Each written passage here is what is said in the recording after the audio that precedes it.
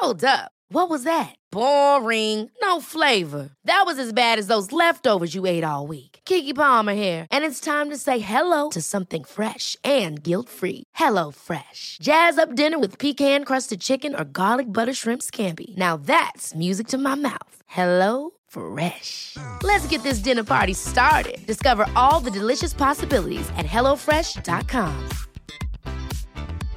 Hey, I'm Ryan Reynolds. At Mint Mobile, we like to do the opposite of what Big Wireless does. They charge you a lot, we charge you a little. So naturally, when they announced they'd be raising their prices due to inflation, we decided to deflate our prices due to not hating you. That's right. We're cutting the price of Mint Unlimited from $30 a month to just $15 a month. Give it a try at mintmobile.com/switch. $45 up front for 3 months plus taxes and fees. Promo rate for new customers for limited time. Unlimited more than 40 gigabytes per month. Slows full terms at mintmobile.com. I lived through the AIDS crisis and watched countless friends and lovers die. I mean, the last time I counted, and that was several years ago, it shaded 40 people in London and Dublin. And while that was happening, I always thought I was going to be next. Welcome to Grief Encounters with me, Sasha Hamrogue. And I'm Venetia Quick. We're a weekly podcast that looks at an issue that affects us all and yet remains so difficult to talk about. We'll be chatting to guests from all walks of life on the subject of death and all that comes with it. Our main aim is to motivate, comfort and create a modern space for people to share their own experiences. Could you think of someone that could benefit in listening? Tell them about Grief Encounters, out every single Tuesday. This week is Pride Week, and here in Ireland we have a very rich LGBTQ history. There's a very, very dark and incredibly sad period of Irish history from the early 80s, which I think, to be honest, gets forgotten about. It isn't really talked about. It's almost like it's swept under the carpet. But with weeks like this week, such as Pride Week, it's important that we remember the people who've passed away in this country and other countries from HIV/AIDS. In this episode, I talked to Tony Walsh, who is an activist, the founder of the Irish Queer Archive and Gay Community News. And it's really important what he has to say for all of us moving forward, but also to remember that this week is also a week about remembering those who passed away in the 80s when it wasn't socially acceptable to be gay. There was a lot of scaremongering about HIV and AIDS. So it's important to celebrate their life and also remember them during Pride Week.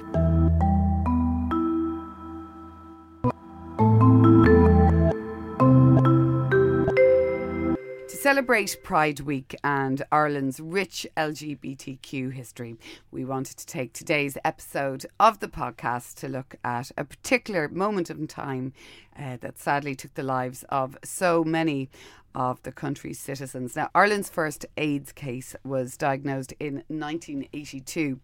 And the mass hysteria and misinformation that was spread during this period caused damage, I think, that's still prevalent within the community to this day. To speak about living through the AIDS crisis and his own experiences with loss, we're delighted to be joined in studio with activist, founder of the Irish Queer Archive and Gay Community News, Tony Walsh. Tony, thank you very much great to be for here, coming Venetia. in. And obviously, this is a really big week for you. Yes, it is. I think I've only missed one Pride Week since my very first one as a chubby-faced 19-year-old in 1980, when 16 of us wandered around the city centre palming bewildered shoppers with leaflets explaining the history of the Stonewall riots and giving them. We had a balloon drop. There weren't enough people to sustain a parade, and it's been wonderful watching both Pride Week and the parade itself actually grow exponentially and be embraced by the city as, I suppose, a midsummer Mardi Gras party with a big queer heart. You know, yeah, but it's sort of. I was discussing it actually with somebody this morning because we always go towards Merrion Square, and like my kids love it. They dress up. They've got all their their bits and bobs that they wear, and like it's a huge Dublin day out now. It is, and that's the way it should be. And I think everyone, gay and hetero people, young and old, can buy into it without ever forgetting at its heart what its remit is. I mean, it's still part political protest as much as a family day out, as much as a street carnival. And I think it's always good to sort of use the parade as a pivot for reflection.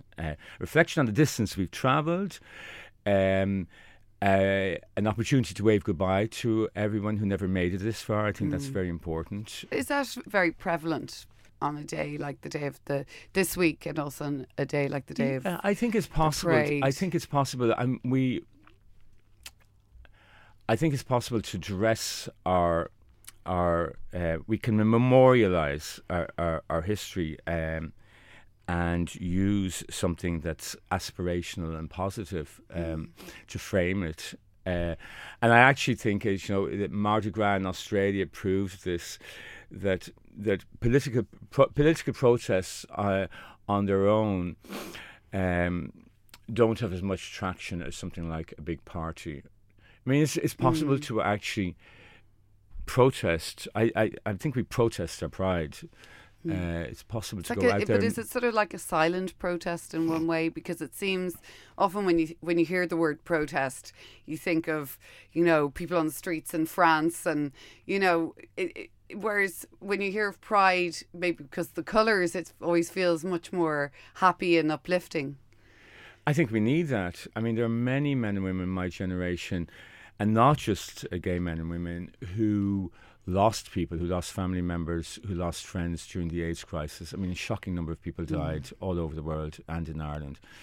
And we've never been allowed grieve.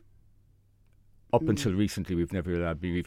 I mean, I find myself actually remembering the period, what I call the war, the AIDS crisis from 84, when people began dying in increasing numbers, up to 96, when antiretroviral therapies became available and the deaths started to diminish. But that period was so couched in criminality and transgressiveness and taboo that, and people were just simply floored by the experience, that we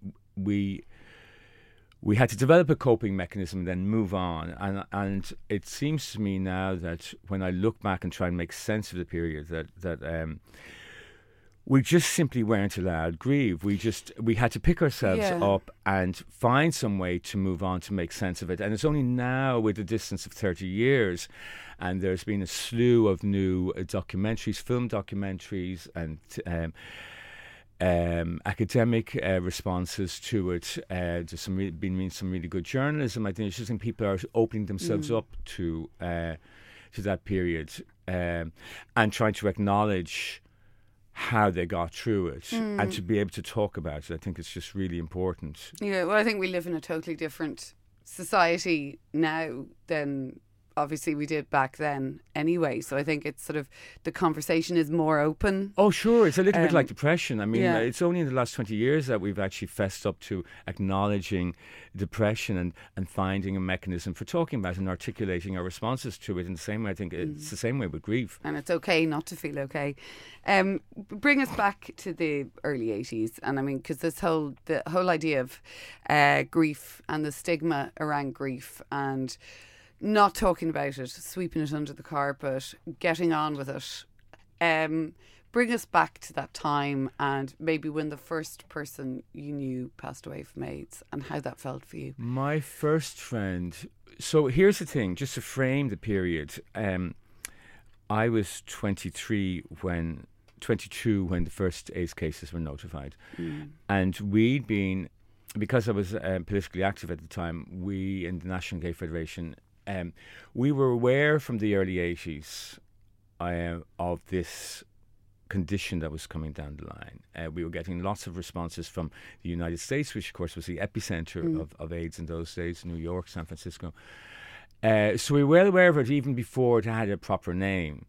And then, of course, the virus itself was identified in, I think it's 83, 84. And momentarily I was involved with the first support group, Gay Health Action, and then I had to step aside because I just didn't have enough time for it. But a group of men came together later aided by some lesbians, and they developed the first information leaflets, not just for the gay community, but actually for all of worried heterosexuals, because the government simply abrogated its responsibility. I mean, it's quite extraordinary that from the time the first AIDS cases were notified in Ireland, it took the Oireachtas 5 years to have a conversation in Leinster House about the unfolding crisis. Not unlike what Ronald Reagan did. I mean, it took him 5 years as well to actually mention the word AIDS. Why do you think that was? Do you think they didn't have enough information? Do you think? No, the information was out there. I just think they imagined it would go away and was only affecting, in the initial stage, it was affecting all marginalised communities, and I just think they just simply didn't care. It was affecting Haitians, it was affecting black people, it was affecting gay people. And they just didn't care. Here, our biggest cohort of infections here in the early days were IV drug users living marginalised lives in very socially and economically deprived urban centres. And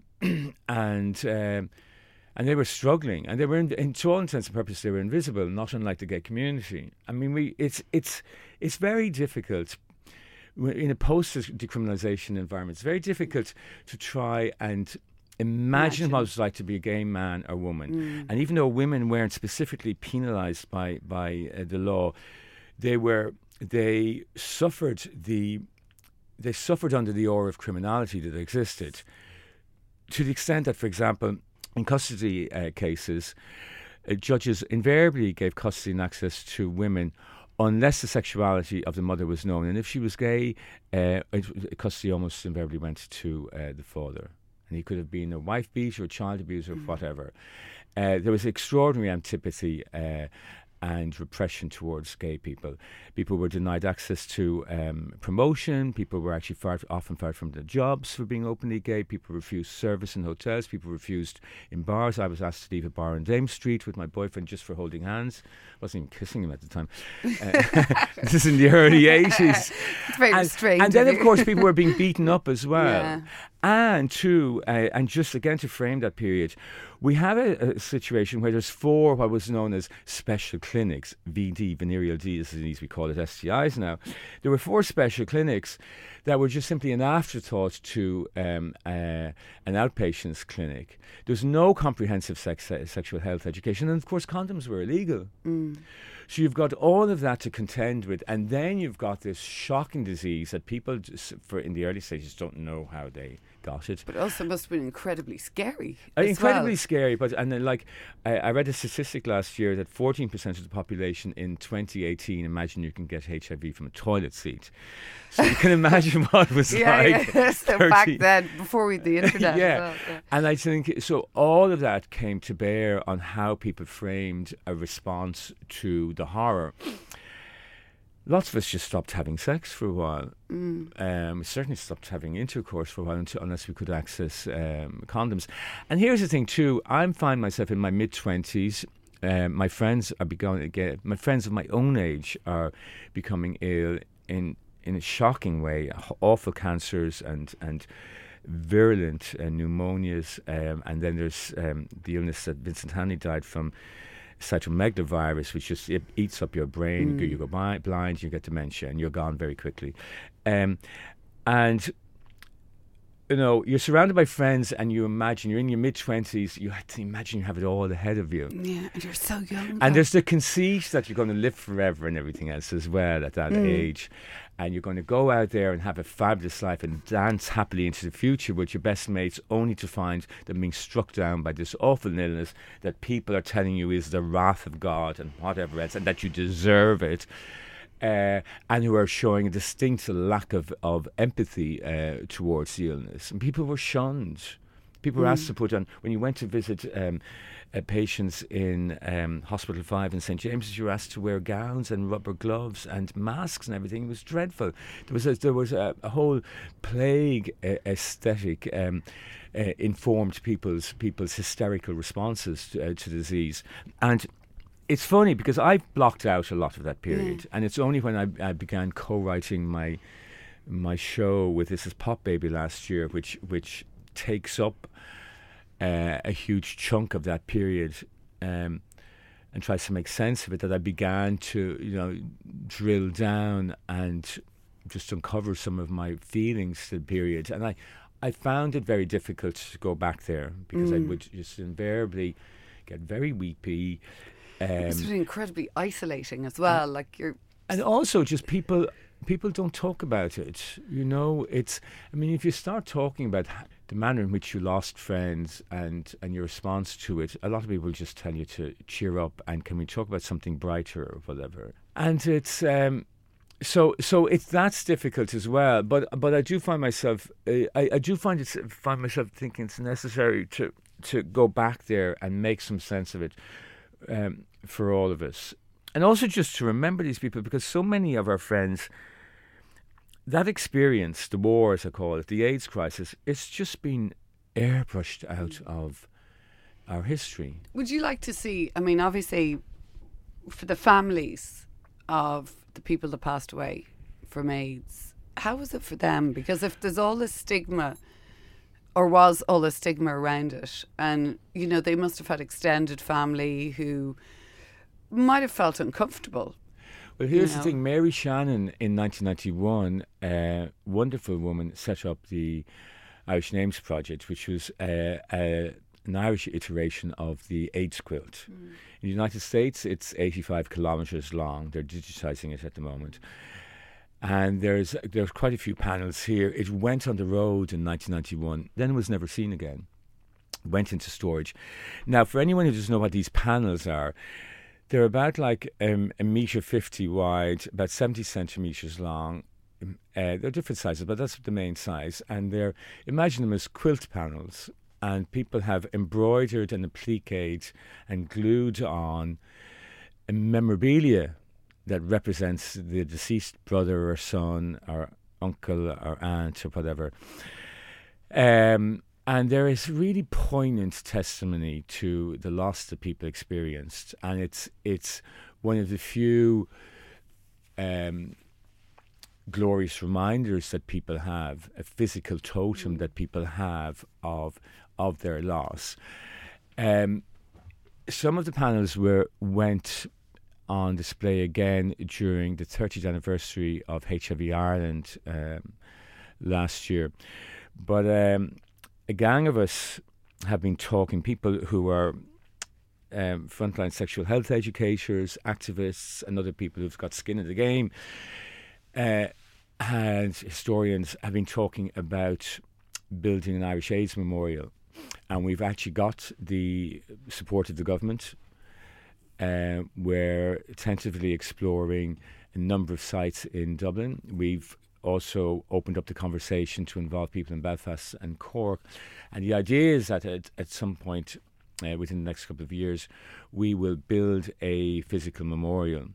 And it will be a place where people can go and grieve, where people can go and have poetry readings, where people can have presentations. And I think more importantly, something that becomes a transmitter of people's histories.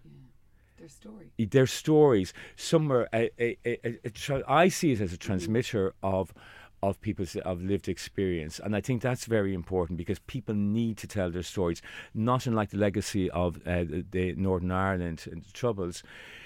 A lot of time people just want to feel free to move on, and they want some mechanism to go, this was my experience and I was hurt and I lost people through the war or whatever else, and they haven't been offered that. Hence we're still living with people still living in a dysfunctional society in the North. And I feel people need a mechanism for their grief, need to say this was me and this is what we went through. And also too, on a more positive note, use that experience, use the coping mechanisms and survival strategies of a previous generation and apply them to the problems we find ourselves in today. We've got rising levels of HIV infection. We've got people who simply don't have access to holistic sexual health education or whatever, and in many cases know nothing about that period, know nothing about the sheer horror and the brutal loss. So I do think we need, not only do we need a memorial, but we also need to stitch it back into our educational system and our histories, and that hasn't happened. Mom deserves the best, and there's no better place to shop for Mother's Day than Whole Foods Market. They're your destination for unbeatable savings, from premium gifts to show-stopping flowers and irresistible desserts. Start by saving 33% with Prime on all body care and candles. Then get a 15-stem bunch of tulips for just $9.99 each with Prime. Round out Mom's menu with festive rosé, irresistible berry chantilly cake, and more special treats. Come celebrate Mother's Day at Whole Foods Market. Ever catch yourself eating the same flavorless dinner 3 days in a row? Dreaming of something better? Well, HelloFresh is your guilt-free dream come true, baby. It's me, Keke Palmer.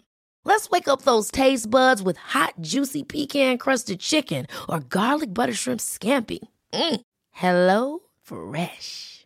Stop dreaming of all the delicious possibilities and dig in at HelloFresh.com. Let's get this dinner party started.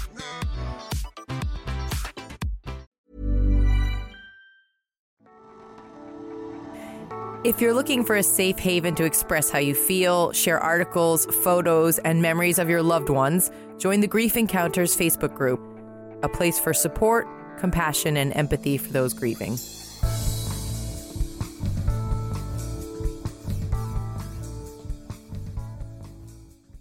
We've talked a lot on this podcast about the words people use and how people talk about, you know, somebody that's passed away, like the sort of, well, at least, you know, you're young, you might meet someone else, at least he went quickly, at least he wasn't in hospital. And I'm just thinking about this time in Ireland and the stories you're telling me now. Was there a lot of sort of people, as you lost friends, who turned around and said, well, you know, he did have a certain lifestyle or whatever? Did you encounter that? Did you find that even more difficult to deal with than? Well, here's the thing. You're always going to find some people who are going to be judgmental and who simply can't find the necessary social empathy to deal with this horror in their midst. I'll give you an example of how that played out. I had a friend who was only in his early 30s. His boyfriend looked after him, and you'd often see him pushing him up the street. And he had KS lesions, just a nasty cancer that was one of the most superficial indications of full-blown AIDS. And I don't want to name the friends, but his lover, carer, mentioned to me that occasionally he would see somebody walking up Grafton Street and actually studiously avoiding them, not wanting to be seen with them at all. On the other hand, there was extraordinary compassion shown by people. The medical profession, people like Dr. Fionn Mulcahy and her colleagues set up Ireland's first dedicated STI clinic, which is still going, the Guide Clinic in James Street, and then they had an AIDS ward over it. And at a time when they were fighting for resources, even very simple things, practical stuff, they showed extraordinary compassion to people who were suffering, in some cases just dying really horrible, shabby deaths. And also at the time when the government just wasn't pumping money in. I mean, my friend John Nolan, the Kerry man who set up Sides Dance Club, for any of the club kids out there, Ireland's first commercial dance club, and he became HIV positive and began a slow decline in the early 90s, and angered by the lack of facilities that people, some of them his friends, had access to in hospital, in the AIDS ward, set up a group called Comfort Aid. Now, this is the community itself resourcing its survival, the LGBT community itself resourcing its survival in the face of extraordinary dereliction of duty by government and government agencies. And Comfort Aid went out there to fundraise to buy things like blankets for the hospital, extra facilities to make people feel comfortable, extra facilities to make the extended family and friends and lovers of their dying ones that little bit more comfortable. So it's Do you feel, and do again, you feel angry about that? Does that, like, Yes, when you look back, yes, do I you feel do. angry? Do you feel... Yes, I do feel angry. And actually, up until I did the show last year, I couldn't talk about it. I just started crying. But anger is corrosive. You know, you can't hang on to it. You can't hang on to it that long. I have a friend. He's he's retired now, late 60s, and he's still angry with the gay community. He's a gay man. He's angry with the gay community because he feels we've forgotten our friends. He's forgotten his people who died. And I look at him and go, I don't want to be that person. We have to resolve this. We have to resolve the lingering hurt and distress and anger that people have, and find whatever mechanism is there to make sense of it all. And obviously talking about it more helps. Writing about it more helps. What we're doing right and now educating helps. people, I yes. think, you know. Yeah. Living with HIV. Oh God, you're opening up a can of worms here now. You don't have to answer anything, but you know, we're in 2019 now. A lot of people, Panti, a lot of people have been very vocal about their journey and if you can call it a journey. It's not a word I particularly like because, you know, I always think when somebody has cancer or something, it's like it suddenly becomes a journey. A journey is a trip to the south of France. But anyway, like this, I suppose, living with HIV and in 2019, what is the difference? What is is it more? Well, before I answer, do you feel more positive now than? Well, before I answer that, I have to just qualify my response to finding out I was HIV positive, and this is what I mean by you opening up a can of worms, because I lived through the AIDS crisis and watched countless friends and lovers die. I mean, the last time I counted, and that was several years ago, it shaded 40 people. Wow. That you knew personally? Yes, in London and Dublin. Some of them as young as, the youngest was 27. My friend Barry Warner, who died, and I would have been the same age as him. In fact, he was a month younger than me. But they were all mainly in their late 20s and early 30s. And while that was happening, I always thought I was going to be next. There was just this horror that am I going to be next? You just watch all of your close friends and even lovers die, and you think I'm next, no matter how much I'm attempting to use safer sex. I'm going to be next on the list. And then you find you survive. And you have to make sense of that survival. Is there a bit of survivor's guilt? There's a huge amount of survivor's guilt. But here's the thing. It gets even more complicated then because I become positive, 10 years after the advent of antiretroviral therapies. In 2005, I was raped, and I'd spent a lifetime using condoms. In fact, my mother always insisted. She knew some of my friends she was close to some of my friends who died of AIDS. So she was all going, I hope you're protecting yourself. I hope you're using condoms and everything, and like you're looking after yourself and everything. I'm going, yes, I am. Yes, I am. Amazing, Mum. So I've got through the crisis, only to find myself then 10 years later becoming HIV positive at a time when it's simply a long-term illness, long-term condition, and I can live a normal life. And that added a whole other layer of guilt. Yeah. No, I can see that. I can see that because it's because I'm going and I really had to spend. I think I've spent the last 10 years just trying to rationalize that. And again, working it into my show was just a great medium for just sloughing off a lot of those destructive impulses. But now, yes, of course, I'm in a situation where, luckily enough, in Ireland, it's paid for by the state. I take one little pill with 500 calories, and it stops HIV from. It simply just turns off the switch. HIV lingers in the body, turns it off though. It makes it inactive, and once I look after my health and don't smoke and don't drink too much and make sure that my lipids and my cholesterol levels are okay, I'll probably die of a heart attack or some bog standard old age illness like dementia or whatever. But it's and again, I just feel every day I just give thanks that I'm alive, and I'm also living in a country like Ireland, unlike say South Africa, where people are still dying of full-blown AIDS because they don't have access to expensive antiretroviral therapies. And actually, by the way, I should qualify it, people are still dying of AIDS in Ireland. We just don't hear about it. Why? It's just gone off the radar. But there have been a number of notified full-blown cases of AIDS deaths last year. Do you think, well, obviously we should be highlighting that more? Highlighting that more, it's we have some wonderful people in ACT UP, Dublin, in Gay Health Network, several groups, HIV Ireland, all campaigning for better facilities, all campaigning for better information. Look, we don't have a sexual health or sex education system fit for purpose in this country. We're not teaching kids. We're not teaching kids about bodily integrity.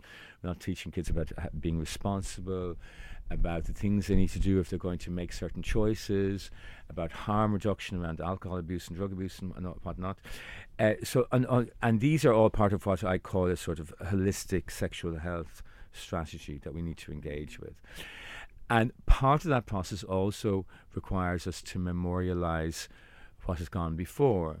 And without browbeating people and hitting them over the head about, oh, it was so bloody awful back in the 80s and everything, because I don't think that's going to have any effect.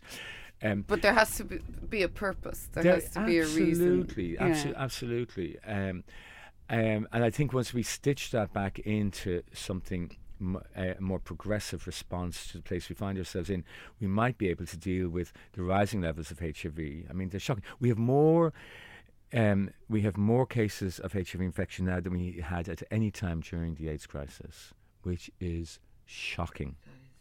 It's because the thing is, notwithstanding what I've just said about the fact that I just take one pill and I can lead a happy life, I wouldn't wish HIV on anyone. You know, it still has a lot of problems. There's issues around HIV and aging and whatnot, which I'm not going to go into now. But you know, it's still like any long-term condition. It comes with its own set of problems that become more particular as we grow older. So people should be finding a way to avoid it, and that's where we need to be agitating for things like access to PrEP. Our president on World AIDS Day 2 years ago congratulated the government on rolling out PrEP, but rightly said that it needs to be made affordable at point of use. It still averages about €80 a month compared to the pill I take every day, which costs €40 a pill. Wow. So when you try and quantify that, we should be making PrEP available to, which of course is pre-exposure prophylaxis. You take this pill, and if you take it under the right conditions, it prevents you from getting infected. So sex workers and anyone who's potentially at risk should be taking a pill like that.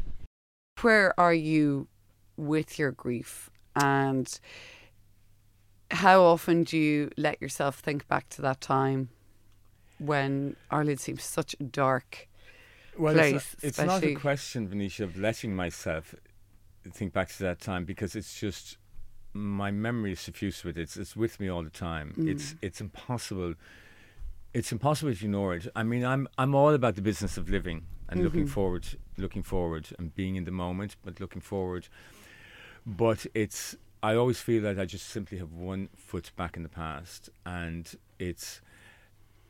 I feel I'd be a fraud if I didn't find a way to remember my beloved ones. Didn't find a way to, and I use moments like Pride and other events during the year to sort of locate my grief and my memory of that period and just memorialise it in whatever sort of positive way I can.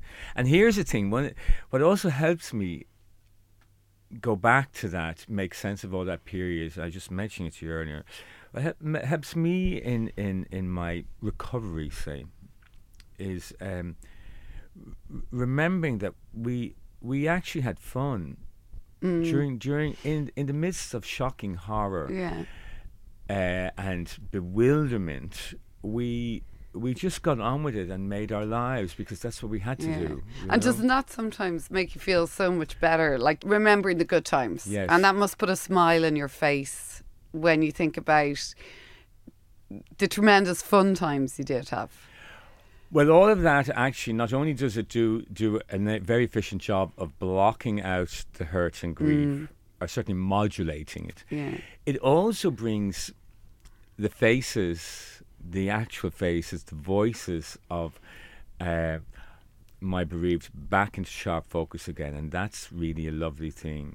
That sort of armour. Is that comforting? Yes, it armours me as I go forward. I don't want to forget them. They were good people. They helped me make my life. I want to carry them with me.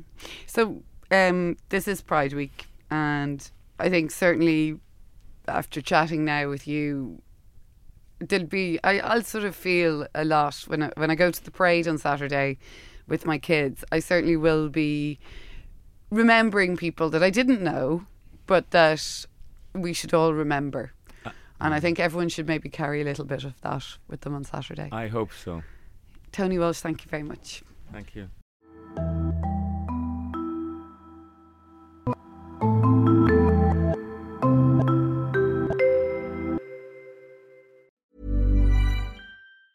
Mom deserves the best, and there's no better place to shop for Mother's Day than Whole Foods Market. They're your destination for unbeatable savings, from premium gifts to show-stopping flowers and irresistible desserts. Start by saving 33% with Prime on all body care and candles. Then get a 15-stem bunch of tulips for just $9.99 each with Prime. Round out Mom's menu with festive rosé, irresistible berry chantilly cake, and more special treats. Come celebrate Mother's Day at Whole Foods Market.